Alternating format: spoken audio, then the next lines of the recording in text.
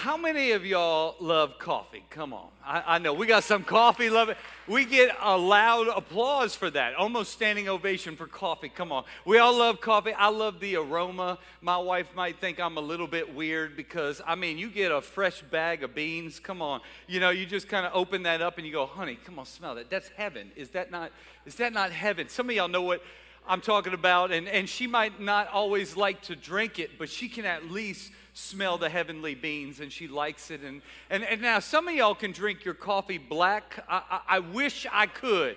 I so wish I could, but I can't. I need a little bit of cream. Actually, I'm an oat milk fan. Come on. Anybody else taking the oat milk? I understand it sounds gross. I get it. First time it was introduced to me by Mac, who's there, sitting there today. She was like, you want some oat milk in it? It's a little healthier. And I'm like, I'm always up for healthier, but that sounds disgusting.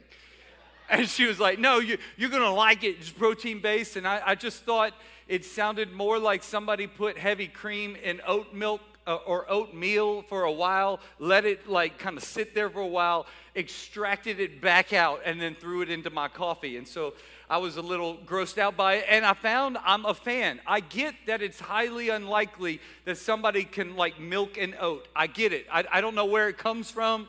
I don't know how we get this magical substance, but I'm a fan. And every morning I get my cup of coffee, little bit of oat milk, and I'm happy. And so, but we like to drink it out of our cups, and it's just an amazing way to start the morning. But what if I told you this cup isn't as clean as it seems? Come on, the inside of this cup is not ready for consumption, but I did polish up the outside. Come on, I wanted to impress you with the logo. I wanted to impress you with the exterior. I wanted to get you excited. And listen, there's not that much in here. There's just a little leftover coffee, but it's dry now. And I think my wife, she's gotten into gardening lately. I think she's got a little bit of pot and soil in here. And yeah, one of my daughters definitely used it to clean out rabbit poop. So there's just a little bit of crap in here. Just a little bit, but don't we all have just a little bit of crap inside? So it's okay. Who would like to consume this morning just the amazing drink from this cup, right? No one. But this reminds me a little bit of my experience when I used to go to church a lot, because I've always gone on Sundays, and my parents made sure to make it a priority, but the older I got, the more and more I was attracted to, music and different things. And so I would go, but the musicians that often played, I've been playing music in bar rooms since I was 14 years old. For a long time, I wasn't following Jesus, but I was trying to be religious. On Sunday, I had everything polished up. I was nice and clean for my visual presentation. But I knew that on the inside, I looked a little bit more like this. And so I could remember seeing that some of the musicians that were playing, that I so eagerly was like, yeah, this will make church a little bit more exciting. I was like, you were hitting on a woman who's not your wife last night. You were inebriated last night. You were telling the most vile things last night. Who you are today is not who I saw you as the last 2 days. And though you have a musical gift, I don't think things are as clean as it seems. We like to polish it up on a Sunday and make it look good, church ready. And I'll have to tell you, I got to be the same way too. And so in high school and in college, I started knowing how and when to polish up the exterior to impress certain people, but knowing on the inside it was growing a little bit more filthy, a little bit more dirty, a little bit darker, a little bit not ready for consumption. But don't we all know how to polish it up and button it up when we need to? Whether that be a Sunday or we start talking to mom and dad. Mom and dad, no, everything's fine. Come on, everything's going well in college. Come on. We all know how to polish up the outside. And it might not be a Lyft logo, it might be a Jesus logo or a Christian necklace or even just the words good person. And we like to try to wear that on the exterior, knowing that on the inside, things are not as clean as it seems. I wrote it this way: we're living this way projects an image of success, but inside it's full of stress, shame, and regrets. We all know how to project an image of success.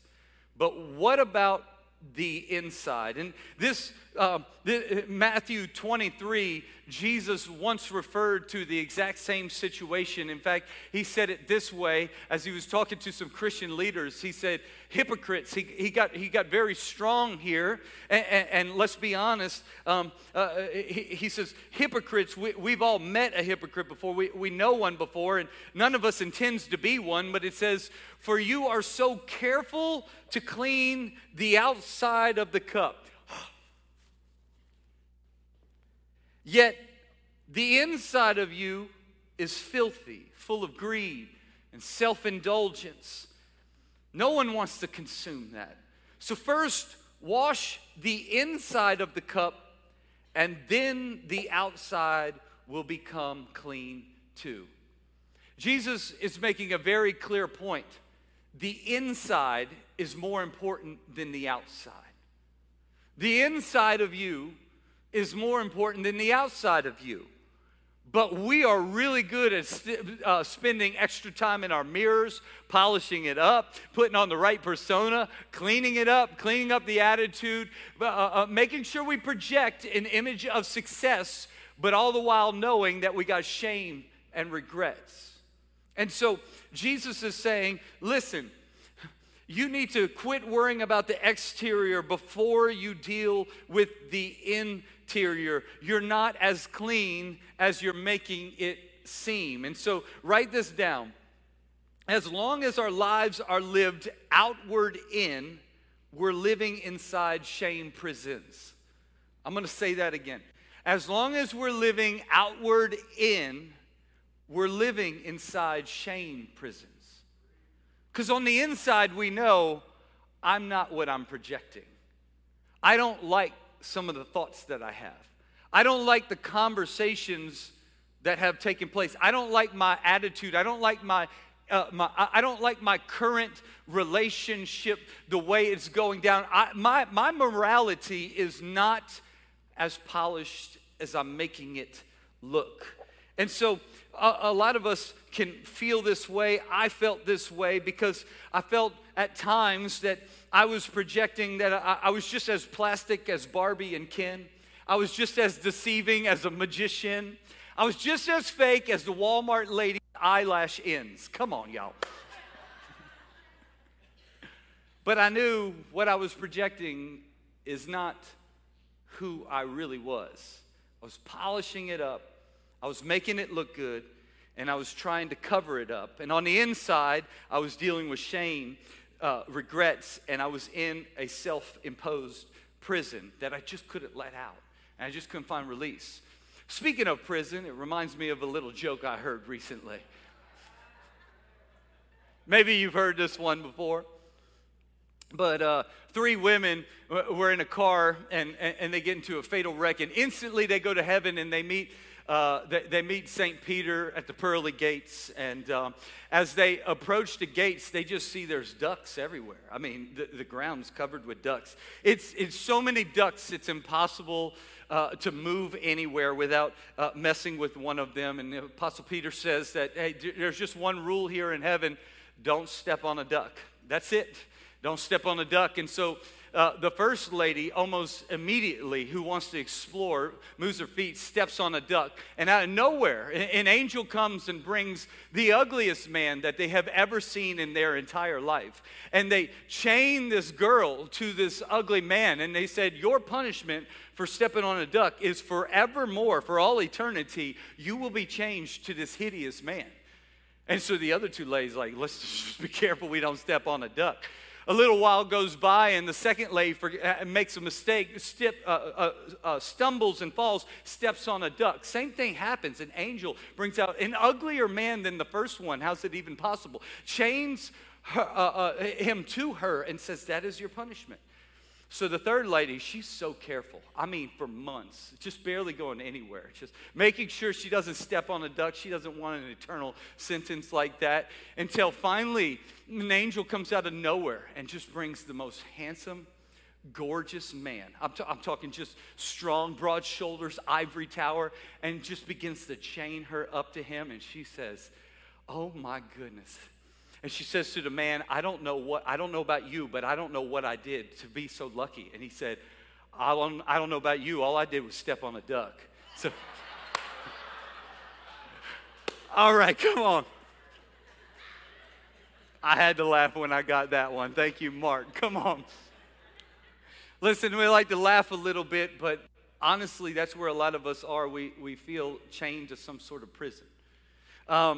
On the inside, there's something that we just feel like it has to break, and we wish things could be a little bit different, but some people might see their current marriage as a prison. Like, I don't know how to get out of this thing, and I'm trying not to be another statistic in divorce, but I'm feeling like I'm in a prison season. Maybe your child custody situation feels like a prison, and you want something to change there, but it just feels like you're shackled to something. Many might feel like your job has become a dead-end prison, and you're just going through the motions, or maybe you feel like your body is becoming a prison where it's falling apart, it's decaying, it's not moving like it used to be. You don't still have that jump shot today, but yet there's something decaying on you and it feels like a prison. And I wrote this down.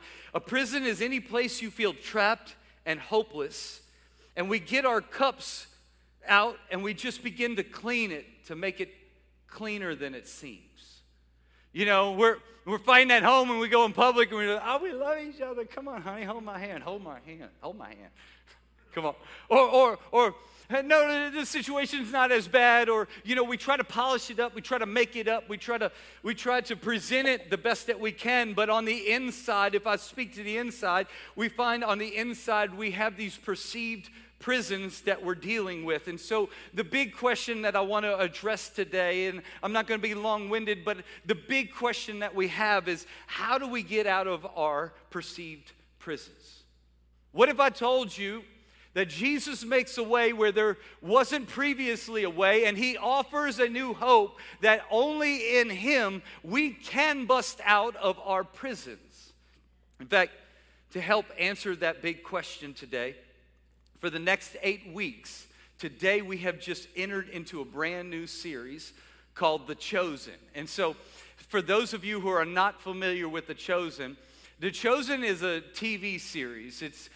I like to describe it as the most bingeable way to get acclimated with your Bible possible. I have in my day seen bad Christian media. Some of you would argue with me, but I came from the world of media, and there were some cheesy things before sometimes in Christian entertainment. I'm telling you, this is legit.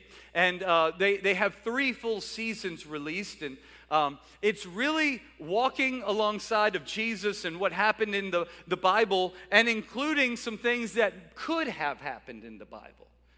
I had many people when it started releasing 3 years ago ask me, Pastor, can we trust everything that's in the show? And so 2 years ago, we actually did a series where we walked through season 1 together.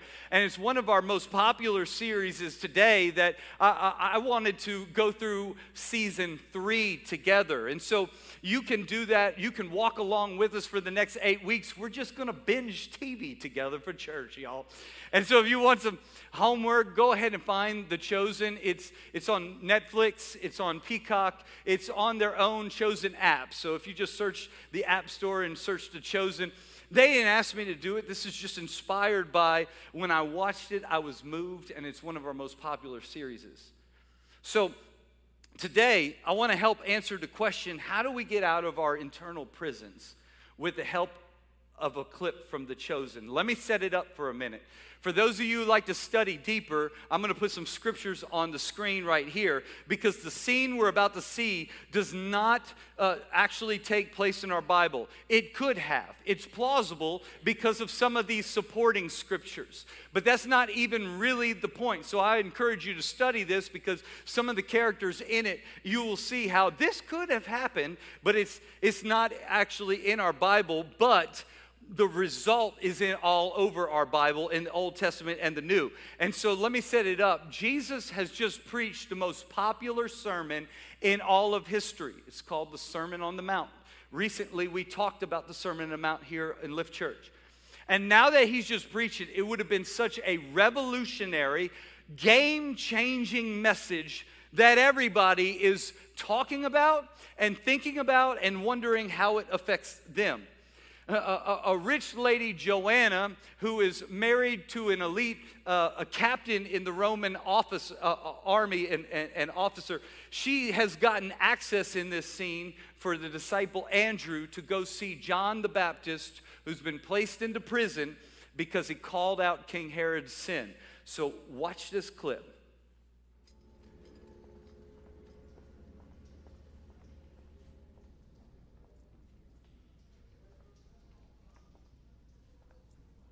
John?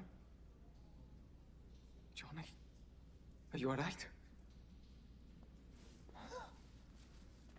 What are you doing here? Who allowed this? No one. We should be quick.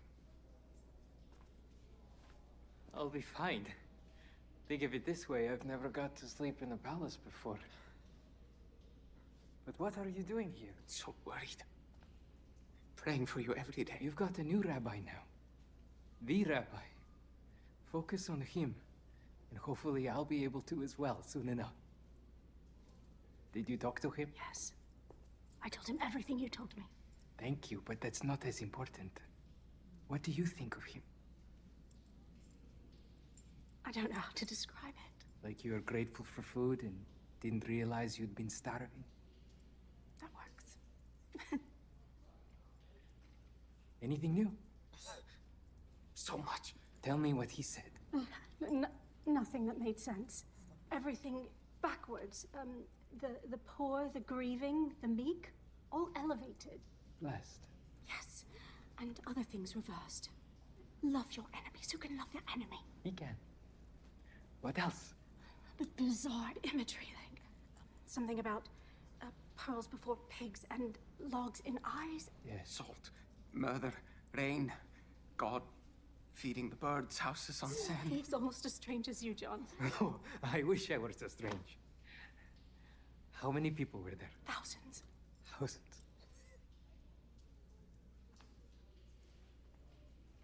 Wonderful. Wonderful. What else? John, what can we do for you? How can I help? Help? You're helping me by what you're sharing. You know what I mean. Come here.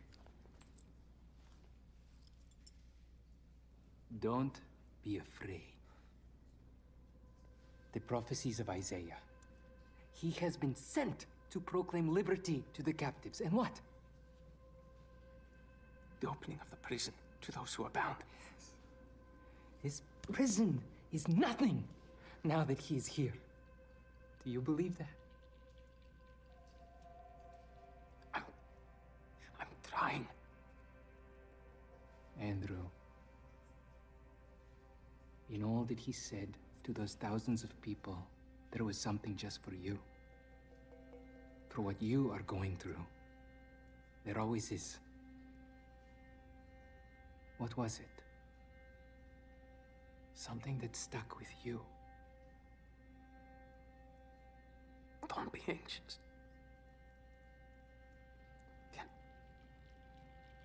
Can you add a single hour to your life by being anxious? That sounds like him. What else? But seek first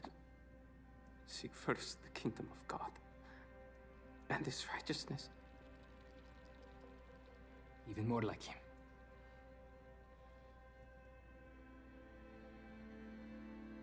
So if you want to help me, Andrew, if you want to help me, listen to him. Go home and do what he says. That's what I want. Got it.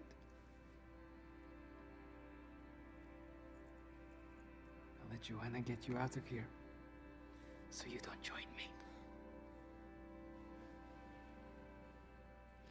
Come on, that's a powerful scene, and it's, yeah, you can give it up if you'd like to. Celebrate what Jesus makes possible, because did you see John the Baptist's joy? He's behind bars, but he's full of bliss. He's the most hopeful person in the room. On the inside, he's completely free. In fact, I wrote it this way: he's in prison, but he's really not. And so many people are in prison internally, and it affects how they are externally. He's in prison externally, and yet he's completely free internally.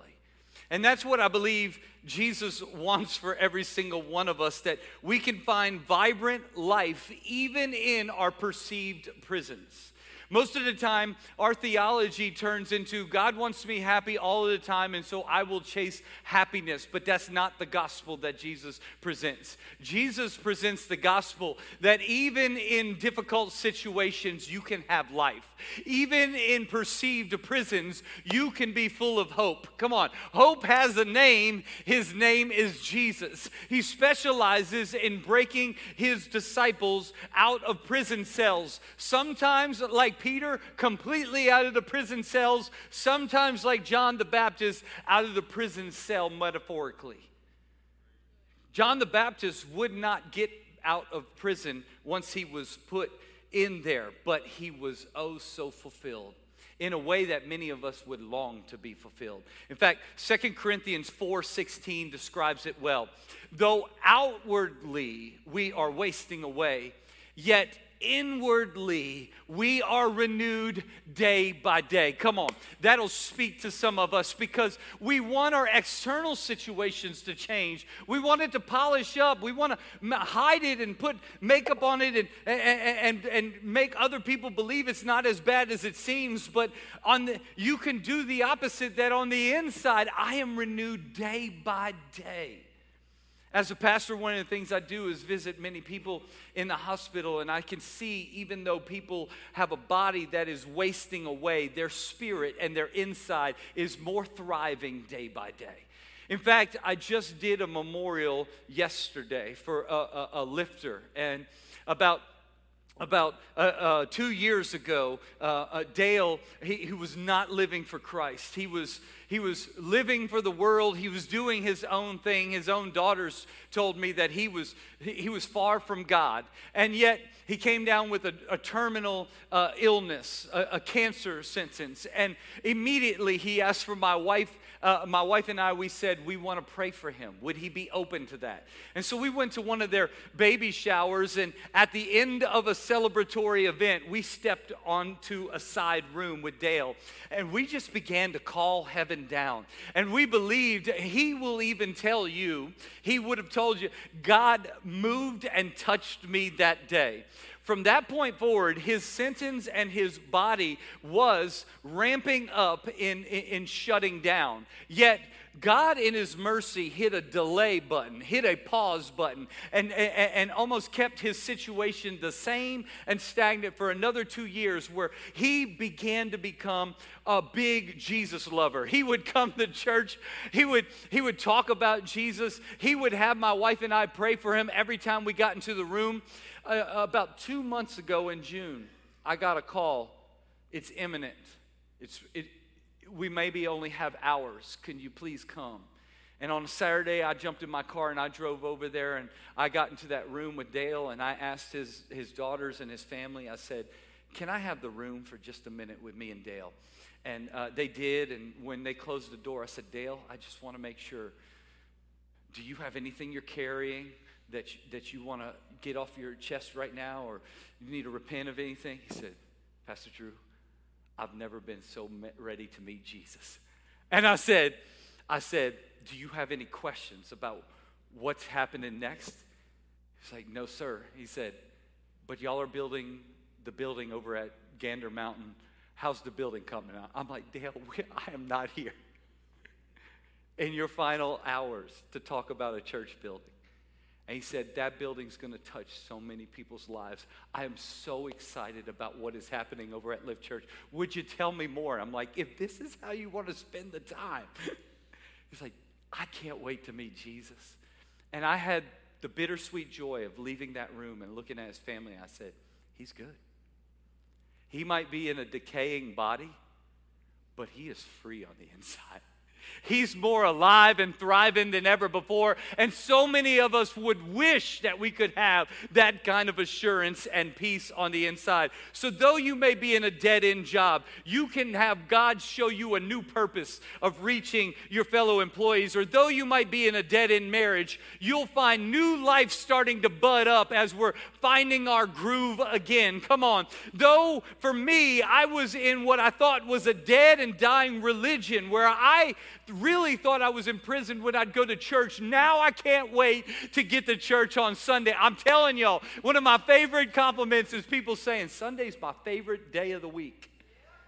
But if you would have asked me growing up, I would have gone, oh, do we have to go? Now it's like, when do we get to go? Come on, when do we get to go? And here's the turning point, the game-changing moment that I'm praying for everybody in the room.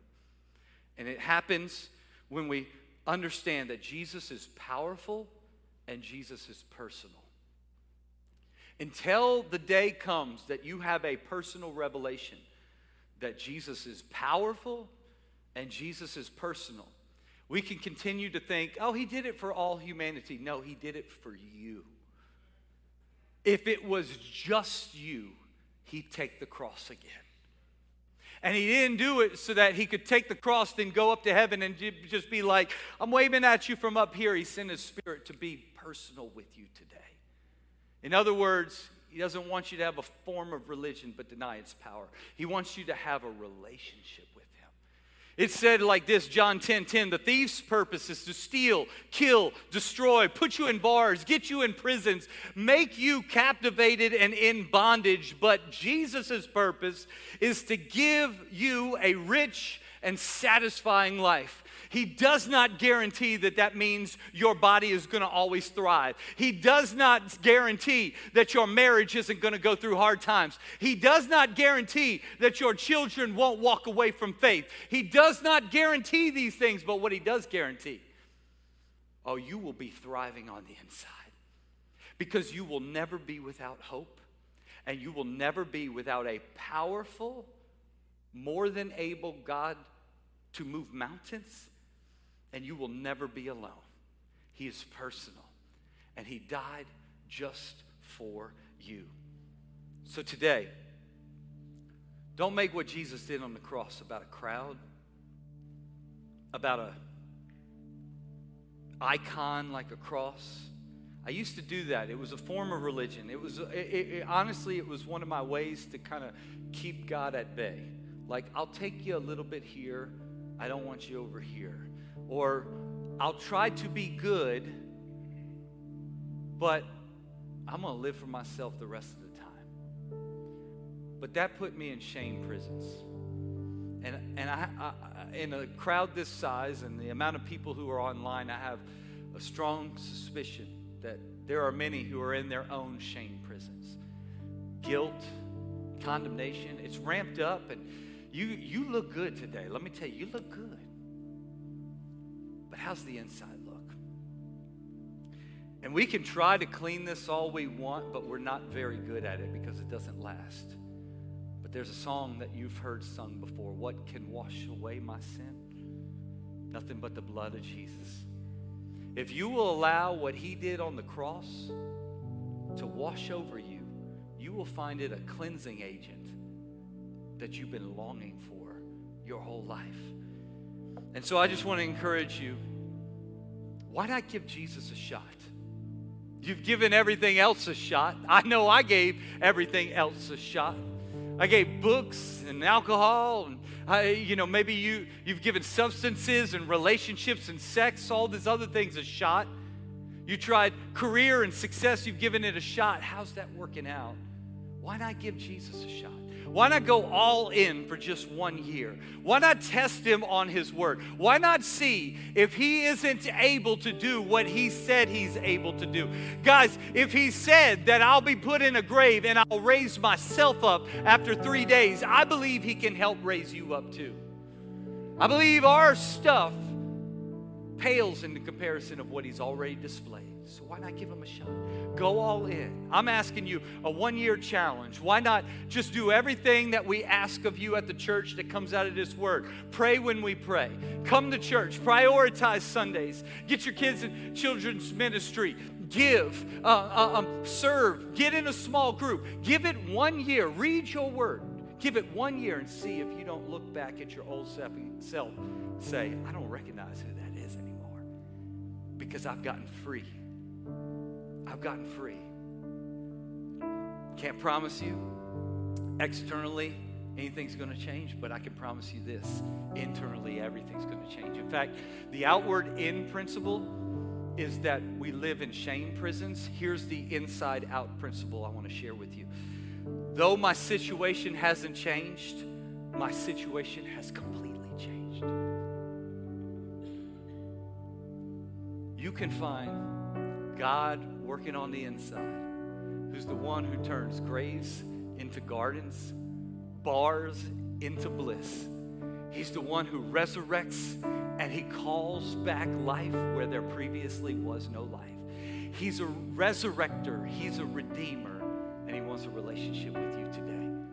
Would you bow your head, close your eyes with me, search your own heart and soul right now, and I just want to spend a minute praying over you. Father, let your Holy Spirit search to and fro throughout the room, seeking a heart that's completely his. We thank you that we can do it with your strength, and you transform all things, that you are mighty, you are able, you are powerful, and you are personal. And if there's anyone in this room right now who says, come on, if he's searching to and throughout this room, searching for a heart that's completely his, mine has not been there. And I resonate with that shame prison. I know exactly what that looks like. I have powdered it up before. I have tried to polish it up before. But I'm concerned on how I'm angry on the inside. I'm concerned on how I'm not full of hope on the inside. I'm concerned how I'm growing dark on the inside.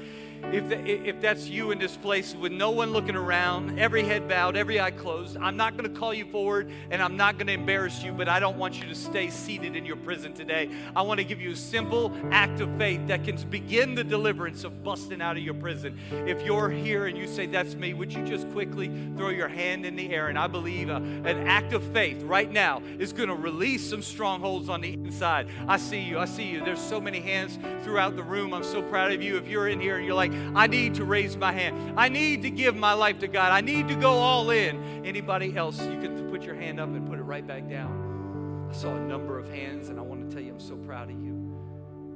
And I want to lead you into a prayer, but listen.